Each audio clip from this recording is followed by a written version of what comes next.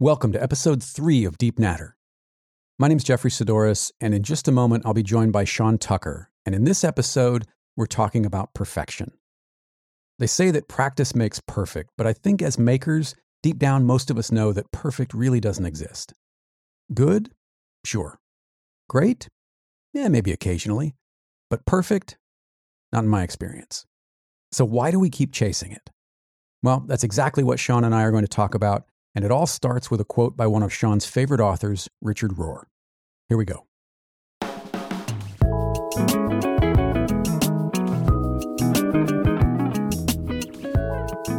I shared with you a little. Well, it was kind of two quotes I came across recently, and they weren't written. They were just because I was listening to a particular podcast. And for those of you who play the Richard Rohr drinking game, you got to start early because the first one's from him. It's like, so should I just read the quote?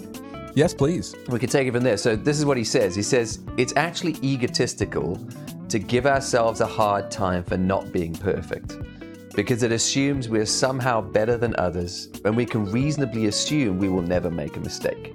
You're human." Which I needed to hear at the time, because I mean I'm a recovering perfectionist, and I think the reason it hit me is because there's a part of me that thinks or is slightly proud of being a perfectionist, I think. Mm-hmm. Or that it's a good thing to be because it means I care about my work, or it's a sign of somebody who does great work is a perfectionist because I really care about the details, etc., etc. But this was really good because I also know that being a perfectionist is really detrimental to me, and it's bad. And it kind of I'm somebody I think who's driven by right and wrong, and I like to put things in neat boxes of this is right, that's wrong for myself quite a lot. And it helped me to hear, actually, you could look at it and say that being a perfectionist is egotistical because it's grounded in this idea that it's possible for me not to make a mistake. Which was kind of that's healing. The trick, isn't it? That's the trick, is there, especially in art, there is no perfect. Yeah. So I get the term perfectionist, and I think that, I've been called that, and I think I have thought of myself that way in before, but I don't know how to square that with knowing that there's no perfect in art. And in fact, it's the imperfections often that make art better. Yeah. Unplanned imperfections. Right. Yeah. Right. And what did Orson Welles call it? Because I sent you this movie that you'd already seen. Yeah. What did he call them? Divine accidents? Oh, did he? In the there's a movie about Orson Welles did this last film. And the Wind. What was it? The Other Side of the Wind. Yes. Yeah. And it was, I don't think it was ever released at the time. It's now available and has been released. But there's a documentary on Netflix about the making of this movie called They'll Love Me When I'm Dead. Mm. And a years long process of making this film, and casting changes and shooting scenes years apart and using doubles and stand-ins to try and bring continuity to it. And it became Welles' White Whale. And what I found interesting is that on the outside, not everybody, but the industry pointed to Citizen Kane as, and has still, points to Citizen Kane as the greatest film. It's a perfect film. They have used that term, perfect film, to describe Citizen Kane, but Welles never thought of it that way. And I think was he on Dick Cavett? I forget what talk show he was on, but somebody asked him what his greatest movie was. Was it Citizen Kane? And he said, no, it's the next one I'm going to make. Yeah. And so I found it really interesting that this guy who was already considered, based solely on Citizen Kane, and he hated all of the accolades that Citizen Kane got because everything became compared to that, right? And he was only, 27 when he did it? 25, I think. I think he was 25 because, that's right, he was 25 because Peter Bogdanovich was sort of upset with himself that he hadn't directed a film. It took him until 27 to do Paris, Texas. Wasn't it Paris, Texas? No, it was The Last Picture Show. So it's interesting, this idea of perfection on the outside and perfection, like internal perfection and external perfection, neither one of which are real, but we tend to get hung up on one or the other, or sometimes both, I guess. Yeah, I mean, one of the other quotes they had in this particular episode, this podcast episode, was from Ram Dass, and it said, "You should expect adorable mistakes," which I thought was a really nice turn of phrase. Yeah.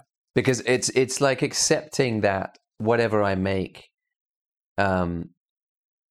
will probably be better for the mistakes in the long run if I accept them. And a way to accept them might be to do something like that, to call them adorable mistakes instead of, because I think there's a I don't want to assume everybody's like this, but I know my personality, I give myself a really hard time for mistakes.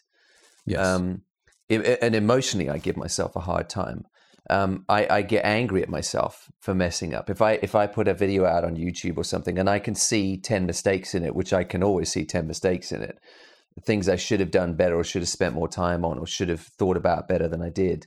That's all I can see when I watch that stuff, which ruins until I get some distance from it. But like initially, that's all I can see. And I do give myself a hard time for that. I go to bed feeling bad after posting that video, which is most videos, because I'm like, even though most of it I've said what I wanted to say or done what I wanted to do, it's the mistakes that I hang on to. And right. That I think is what people think of when they think of perfectionist. Oh, he's just never happy with his work. It's got to be perfect. But who am I helping with that? I don't think my work's getting better because I do that to myself. And I don't think... Then why do you keep doing it? Well, because it's not a choice. Because it happens before I realize it. But then the way to trick myself into stop doing that, because I think part of it is thinking, well, being a perfectionist is kind of a good thing, is to tell myself, actually, it's a bad thing, and it says something bad about me, is how to motivate somebody like me to change that about myself, is to go, actually, you think being a perfectionist makes you a better artist. Actually, what it does is it proves you're egotistical enough to think that you shouldn't make mistakes, that you're somehow better than everybody else, who you would be much kinder to when they make mistakes. Like, who do you think you actually are?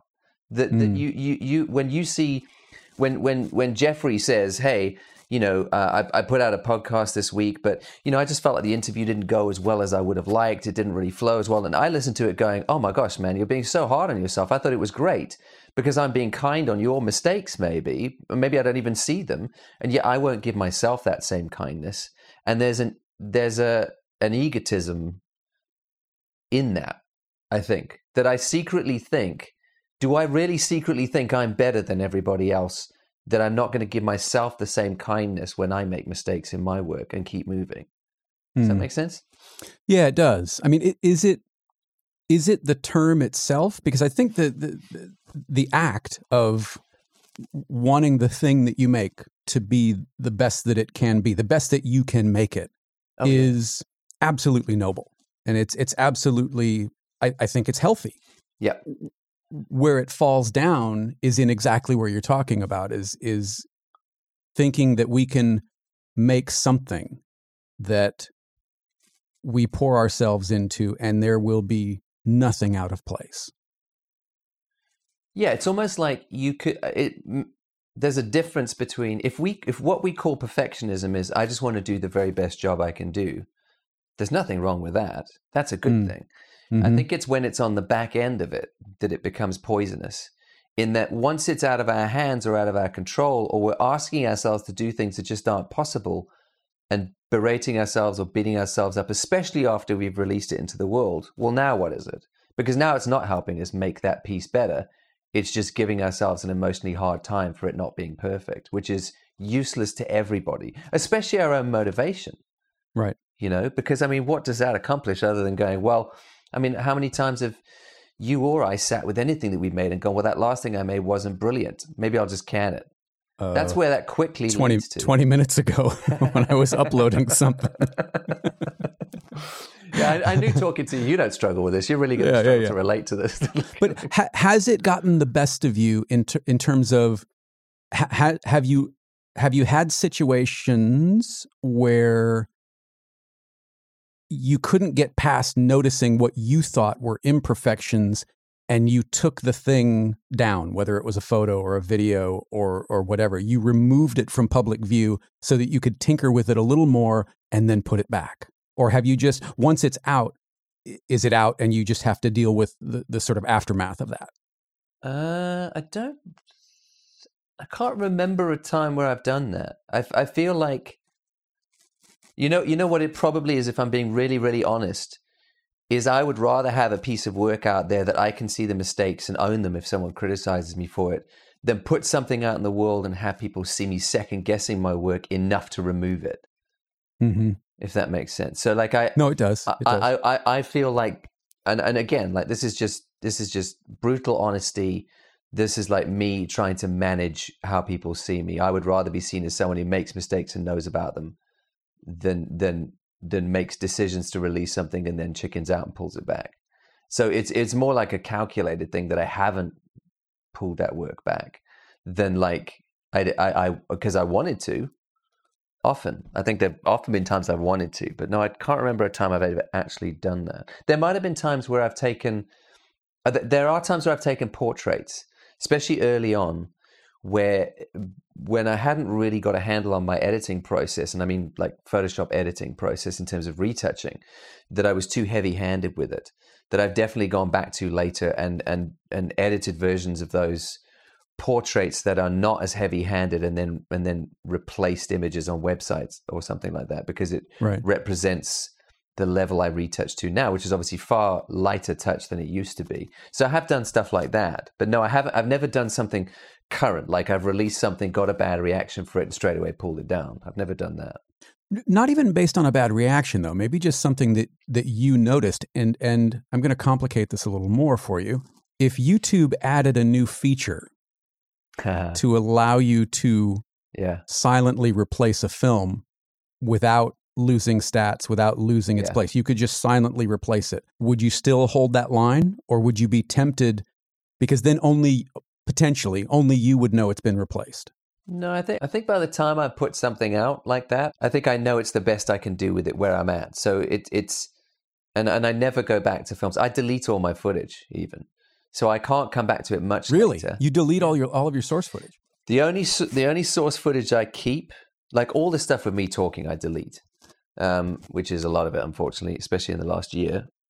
Like the only stuff I actually keep is the B-roll I shoot. So if like, for example, the last video I did with Simon Baxter out in the woods, like I delete all the footage of me talking for the intro outro. I delete all the footage of him in the interview. The only stuff I keep is him in woodland, like walking around. That B-roll is the only stuff I keep. And I do that for every film because I feel like that footage might be useful later if I'm trying to create something visually rich. But I don't keep reams of That's really fascinating. So you could never go back and do a director's cut, or you couldn't go back and do a compilation and pull anywhere from other than something that's been released. Yeah, the only thing I have is the final files for each video. Is like that final output file.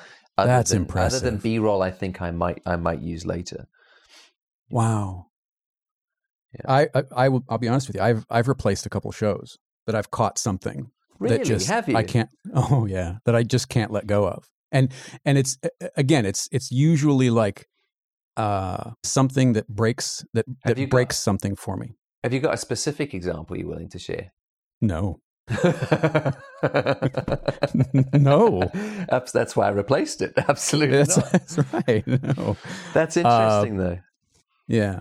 Or it's something. Actually, there was one, and I don't even remember who it was, but when I'm doing a different type of editing, a different method of editing these shows, and when I started doing, when I changed to this new mode of editing, it involves macros and some copy and paste of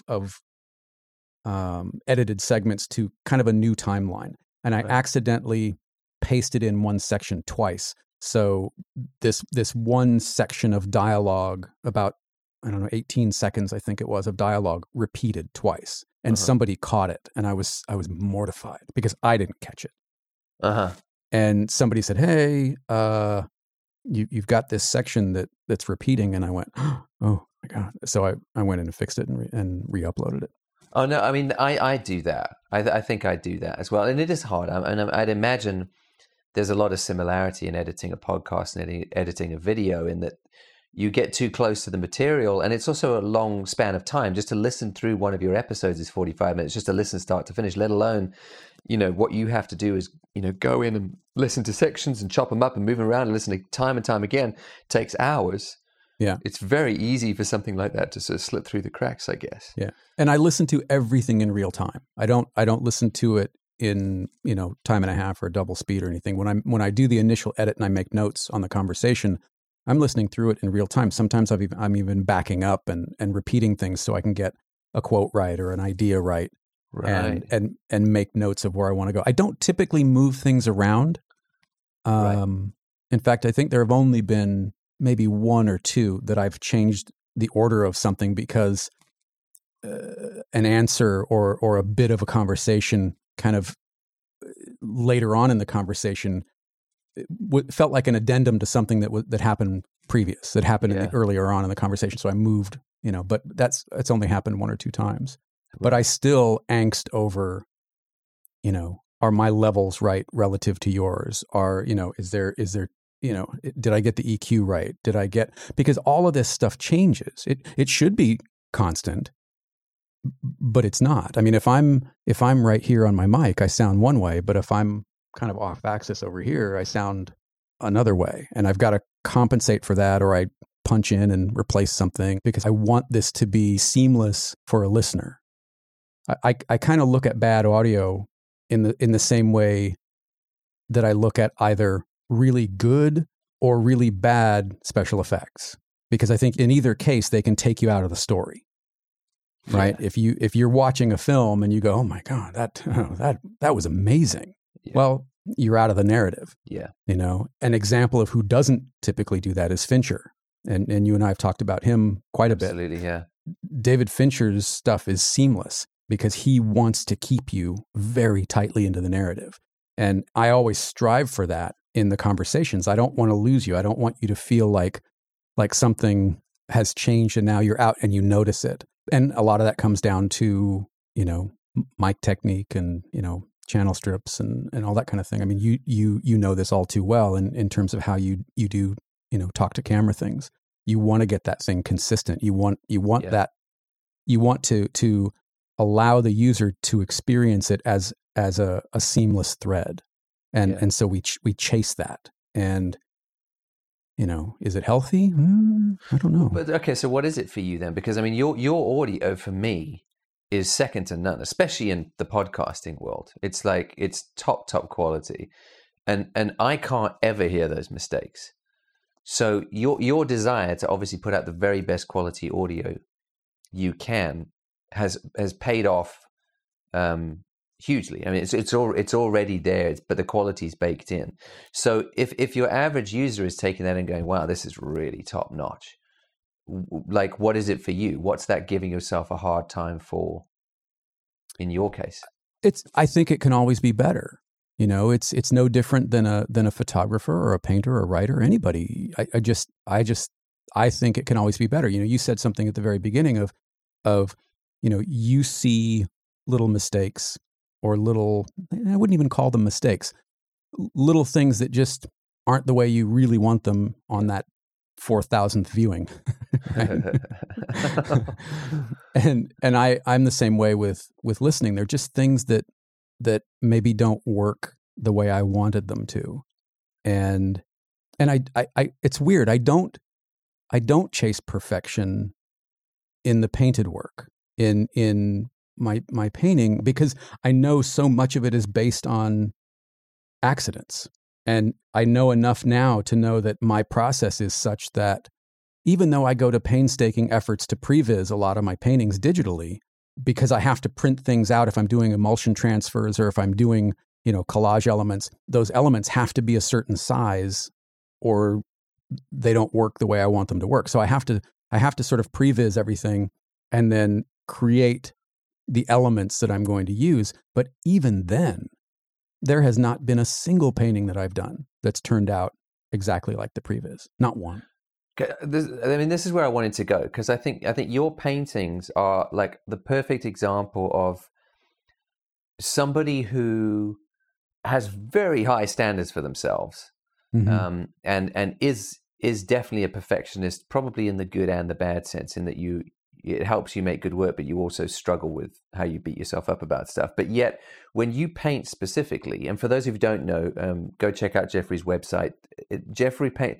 I mean, I'm going to ham-fistedly describe it, but like it's very kind of rich, saturated colors, mixed media. So you're looking at like found objects from sort of memorabilia and ephemera in vintage magazines, but you're also looking at paint over the top, and then you're looking at texture.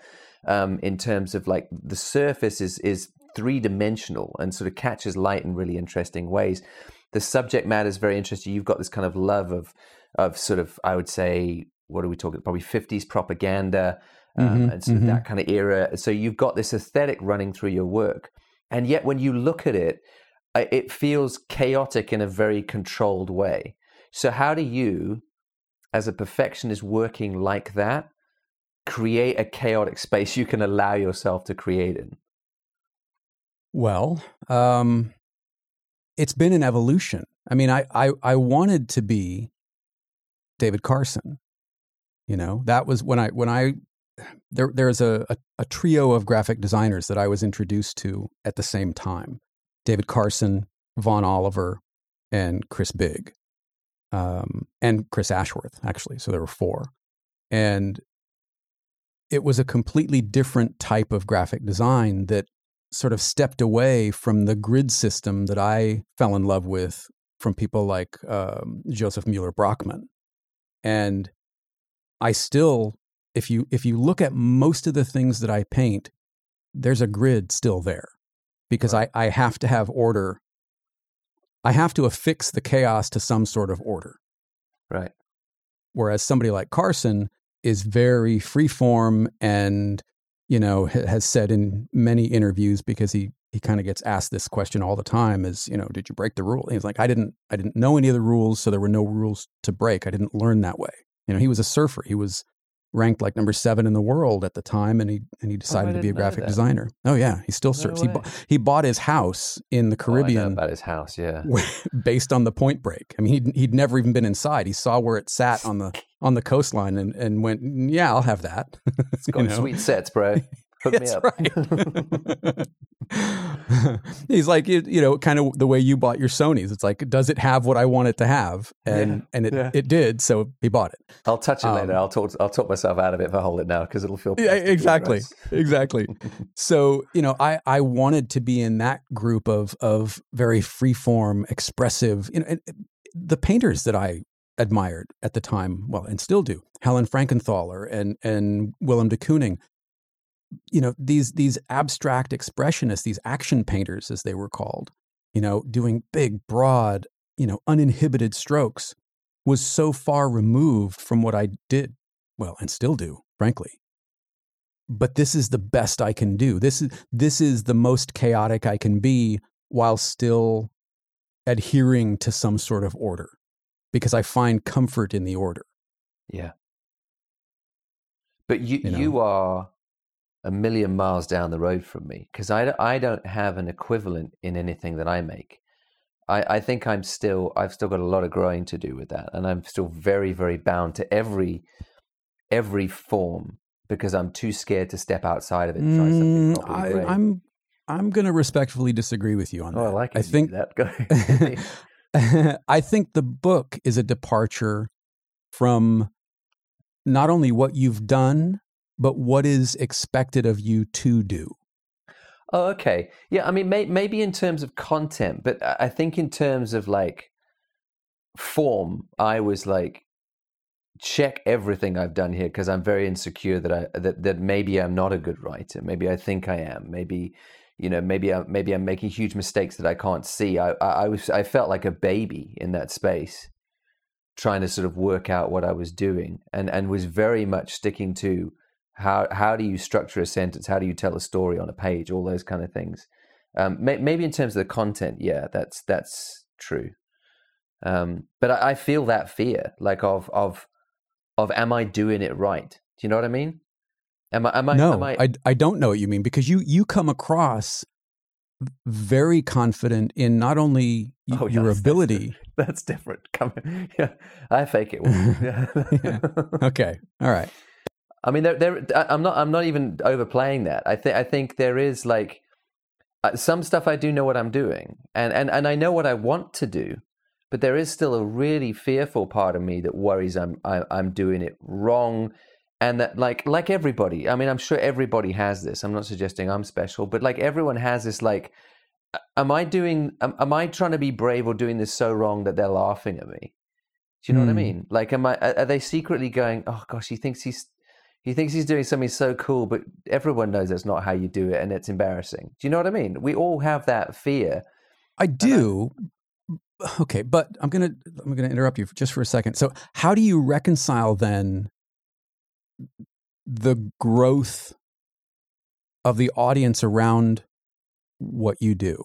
There is a hunger for not only what you do, but the way you speak about it, and that's reflected in. And I know we can say it's not real and it's an illusion, and you know, when we talk about sort of social media numbers and followers and subscribers and all that kind of thing, but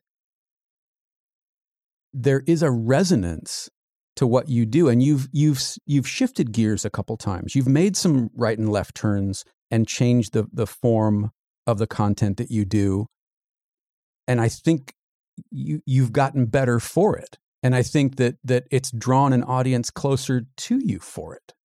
At least that's if I'm looking at it externally, that's what I see. I mean, yeah, it's really messy because it's hard. There's definitely a lot of that. And do you feel that? I mean, do you really feel it? Everything you said, yeah, I absolutely do. But I'm almost, I mean, coming out of the church, like I did stuff very differently from other people in the church. And I got fired for it a couple of times. Like, there was no way I was going to last in that context. And I think it's the first time I've said this actually, but I'm just thinking about it now. I think there was this real mix when I left the church of going, that's exactly what I should have done. I should have spoken about that stuff that way, and I back myself for doing that. And at the same time, I equally felt I just got rejected by an entire institution. I lost my community. I lost friends. I lost my job. And how could so many people be wrong and I'm right? Okay. Without me being some weird messianic egotist who just ignores the cues he's getting from the rest of the world. There's a real fear about pushing the boat out, you know, as you know, and backing yourself enough. So I'm almost coming back to that place now, in that I've moved into a new world now. I'm in the photography world, broadly speaking. And I'm talking about things that I think are important, which are actually the same things I used to talk about before, is the truth. Mm-hmm. But I've just found a new place to talk about them. And I'm pushing the boat out again, especially with this book. And I think even though like I back myself and I believe in what I'm saying and I believe in the way that I'm saying it, there's always still that fear that my community is going to turn around and go, "Nah, you're way off. Yeah, you need." But based on what? My real world past, my story. Yeah, that's where it comes from. Is this real fear because it happened, and I think I've downplayed it in the past how traumatic that was. Right. You know, because it was. I mean, you have to imagine that because there's no separation between your job and your friends and your life, your entire life. So everything at once got taken away.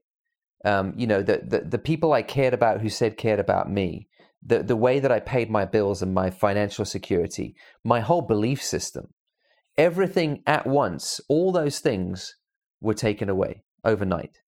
And people who I knew cared about me turned their backs and went, "We can't go there with you because it's too risky for us. We don't want to have happen to us what just happened to you." And they made choices. And that was really tough to go through. I mean, that took years to come back from. And I think even though this time it's different, because now whatever I'm doing on my own terms. I'm not doing, I can't be rejected by myself, and I'm running this on my own terms. So there is that, but there's always that fear, like, am I wrong? And I don't think I am, otherwise I wouldn't be doing it. But even if I'm not, it can cost you. Did you feel then at least understood by the people who, I mean, they necessarily had to turn their back on you, right? Well, not really. Did you don't think they did? No, I mean, and some didn't. You know, they said we don't care what anyone says. We know you're right in what you're saying, and so we're with you. You know, there were some really brave people, but not. And were they risking their own sort of position within the church to do that, to support you publicly, openly? Some of them did, yeah. I mean, and some of them didn't support me openly. They did it behind the scenes and said, "You're absolutely right. We just don't know what to do." So. How do you feel about that? How do you feel about, does it feel different supporting you sort of in the shadows without being out in the open about it? No, I understand it. I mean, I don't want anyone to have to, or I didn't want anyone to have to risk their whole community. It would be like all your friends overnight just turn around and go, "No, we're not your friends anymore," because you said something you believed. Mm-hmm. You know, I mean, that's I wouldn't want anyone to go through that. I had to do that because my conscience was telling me I had to do that. But no, it's not fair that happens to somebody else because of my conscience. That doesn't feel fair. I can do it to myself. I would never expect anyone to. I don't, I know only a certain amount of what's going on in your head, but it feels externally and it outwardly sort of appears that this is very different because while you might be doing, or you might feel like you're doing some of the same things, it feels like the audience that you have, the community that you're building, not only do they respect where you're going, but they need to hear what you're saying. I'm going to put myself in there. We need to hear what you're saying because it connects. That's so kind, but I'll let me be as honest as I can. Like the thing is we all overthink. I mean, this is again. Let me say me because I mean, not you, Jeffrey, but like all of us, the rest of us. I don't ever overthink anything. Overthink stuff. I know you've got it all. Look, this isn't a particular problem, but like we all overthink stuff, and I think, like I think from the outside you might look and go, oh well, he's got lots of people who are interested in what he's talking about. He's got a quote unquote successful YouTube channel. The fact is that less than 10% of my subscribers still watch my videos. That's the truth. That's the actual fact on paper. And I'm doing more and more of what I believe I need to do. And I can't ignore signals like, well, 90% of the people who used to be interested in what you did aren't anymore because of the direction you're going. It's not going to change my mind because I believe this is what, there's no danger. Yeah. Even 10% could fill Wembley. That's a lot of people who are connecting with you. Yes, but there's a statistical signal. You know what I mean? And you can't ignore that. In which case, and I've always said, and I still believe, like I just want that core group of people who I can talk about the stuff I really care about, and I still buy that 100%. And I'm in no danger of wavering from that. But I think I'm trying to say where the doubt comes in is, have I got a blind spot that I can't see? That other people can see. Because imagine if you lost 90% of your process-driven audience overnight, or not overnight, over a year, because you started to change your show. There's no way that you're not going to question yourself. We all claim we don't care what people think, and I think you and I are solid enough on what we want to do that we're not going to be swayed, but there's no way that we don't question it when there's a big shift. Right. And keep chasing it to be better. That's the other side of that. Even if it's good, even when it's good, it's hard to rest on that and go, yeah, this is good enough. I mean, I'm really having to learn, and have been for years, good enough. That it is the return. If I sit and edit this thing and make little envelope tweaks on this waveform for the next 6 hours, is anybody going to feel any differently about it? Yeah. Other than me? Is anybody even going to notice it other than me? No. But sometimes I do it. Sometimes I have to do it. And I don't that's the sort of that perfection loop, but it's a fairy tale. It isn't real. You know what it does do actually with the whole perfection thing is if I'm going to do something, I mean, I'm not claiming I'm doing anything outside the box. I'm really not. I mean, I'm not breaking the format or anything, but if I'm going to be a little bit brave with what I'm doing, then it does drive me to do the very best job I can in a good way, because it says, it tells me that, like, if I'm going to get rejected for something I'm doing that's brave, I'm going to get rejected and I'm going to make sure I did the best job. So it's exactly what I wanted to say, or exactly what I wanted to do, the way I wanted to do it.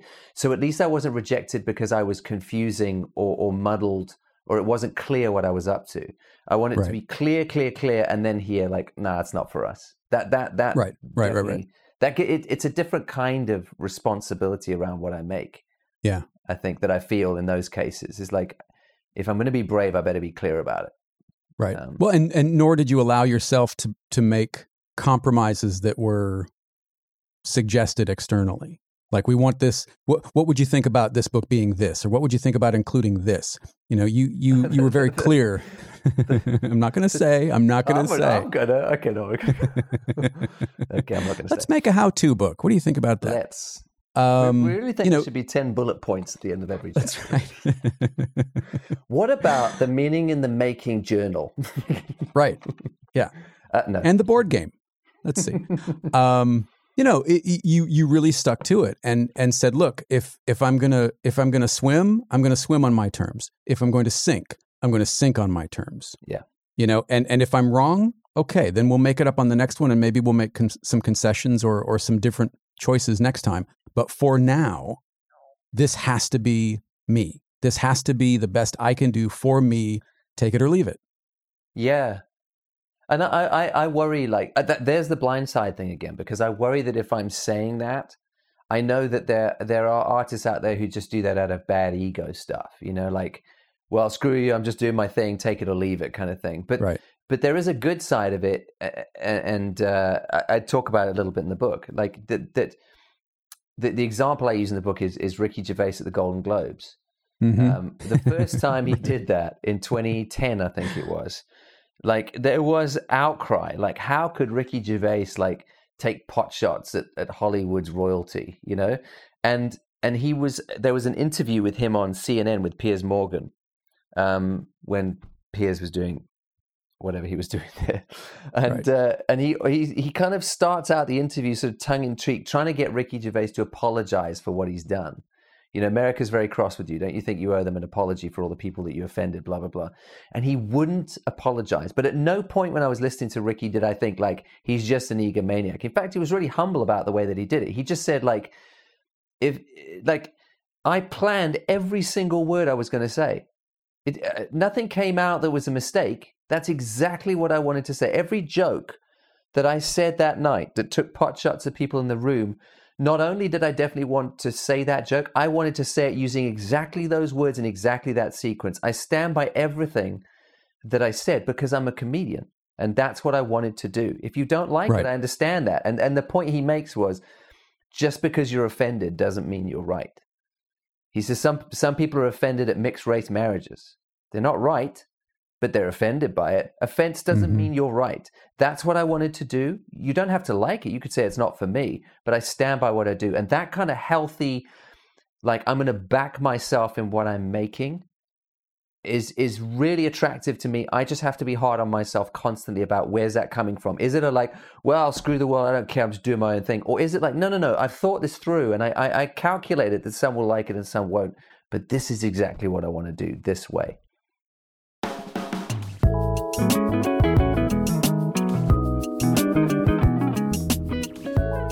Subscribe to Jeffrey Sadora's Everything in your favorite podcast app to get Deep Natter, along with Process Driven and everything else I release, all in one feed.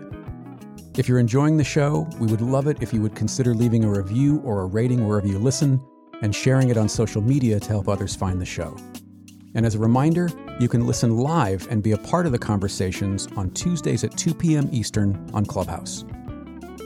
Connect with Sean on Twitter and Instagram at Sean Tuck. That's SeanTuck, on his website at seantucker.photography, or by searching for Sean Tucker on YouTube.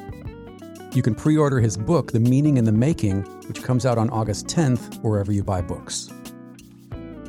Connect with me on Twitter and Instagram at Jeffrey Saddoris, that's JeffreySaddoris, or on my website at jeffreysaddoris.com.